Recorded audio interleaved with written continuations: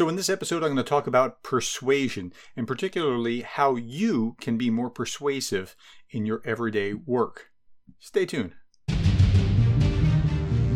In a world of incompetent bosses, micromanagers, and petty tyrants, one management professor claims that he can help you become the kind of leader that you would want to follow. You are listening to The Leadersmith.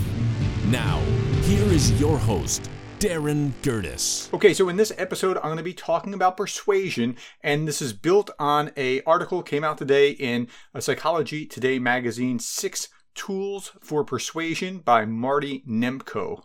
Okay, so we all want to be persuasive. We all want to be more persuasive. If you're at work and you have some managerial or marketing responsibility or something, you want to get things done. You want to convince others that what you're doing is something good or useful or whatever. So Dr. Nemko gives us a number of examples of how to do it, and I think he laid it out very nicely, but he used, it's in Psychology Today, so he used like psychology kind of language, and I'm going to try to convert that to examples that we can all kind of get our minds around, and then you can use it at work or wherever you're trying to employ these persuasion techniques. Okay, so he starts off by saying whether we're speaking to a person or a group, we all want to be persuasive. Of course we do. And he said there are a number of ways that we can do this. And he has 6 tools. The first one is appeal to core values. And when he says appeal to core values, he said this, quote, the values could be broadly held, such as merit or effort or beauty.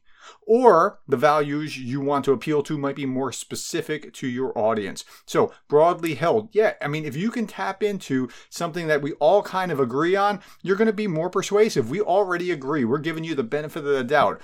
Now, the specific is specific to your situation. Like, what is your work culture, or how do people in the audience that you're speaking to, how do they see the world? And if you can tap into core values, whether they're general or specific to that culture of group of people that are that you're appealing to, it's going to work better. So I've given this example in class for years.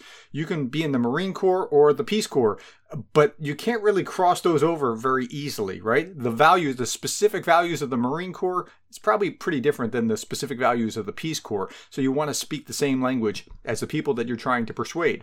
Now, along these lines, he's saying talk to the audience that you're trying to persuade in language that they understand, like politicians. They tend to talk to their base. Right? They don't tend to spend a lot of time. Have you noticed this? Politicians, like if you're a Democrat, you're not spending a lot of time trying to convince the Republicans of the brilliance of your Democratic ideas and vice versa.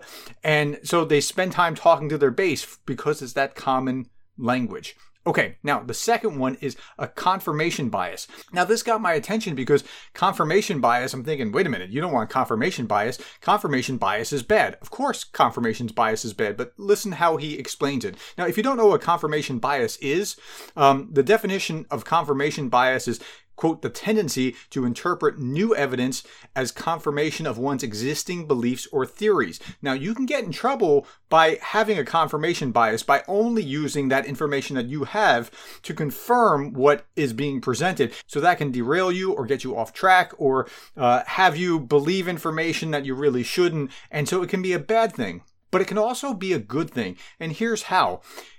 He says this, quote, it's easier to persuade people to adopt your idea if you point out where it's consistent with what they're already doing. So if you're aligning or linking or trying to say, well, you already believe this, so this is like that.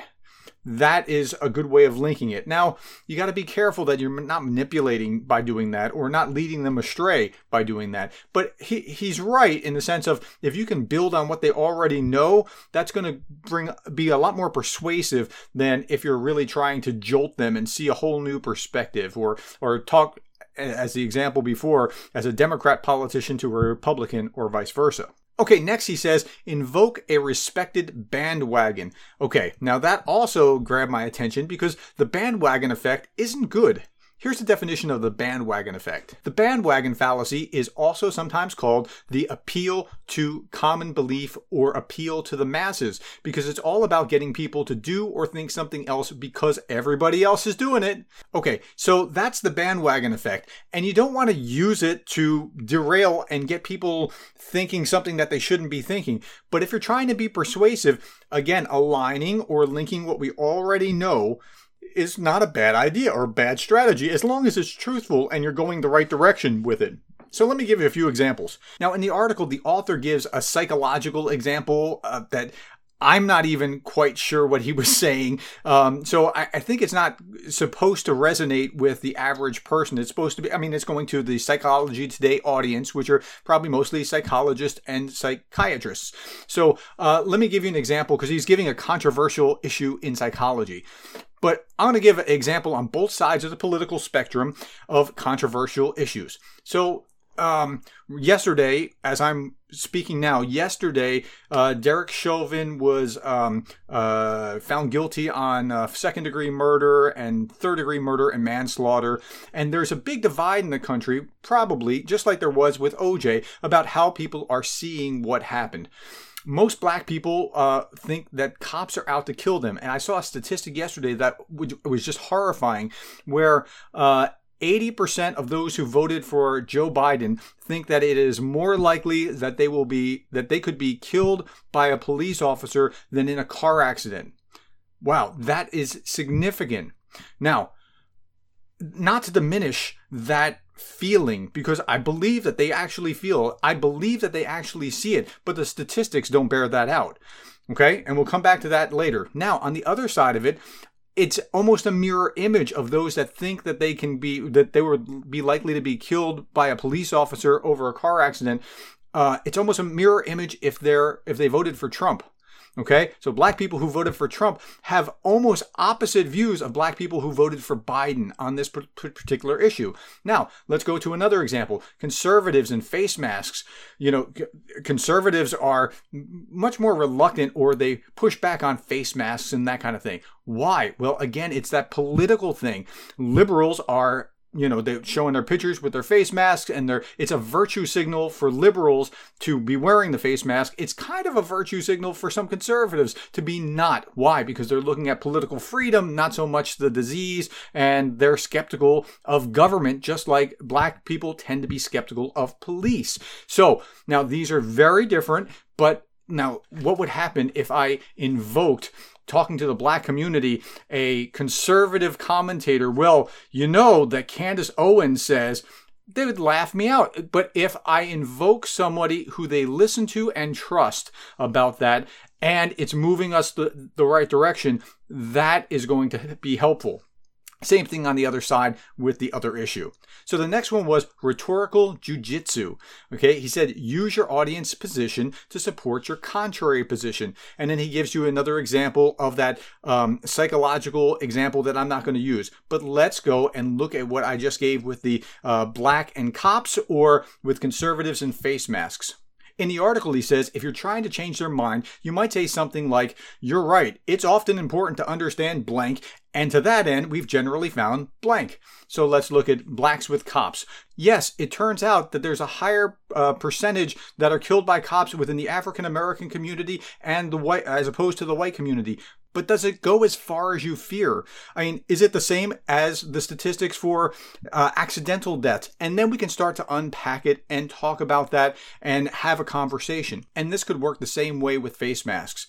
What if the governor, instead of issuing a mandate, gave an example of, hey, look, personally, I think that you ought to wear face masks. We know that face masks don't have a great effect on you, but they have effect on others, and we want to be good citizens. So I'm asking you to please wear this face mask. That would signal something to conservatives. They're not having their rights taken away, and they wouldn't be so agitated about it. So you can, if you're trying to change people's minds, you want to build on what was coming before and add to it.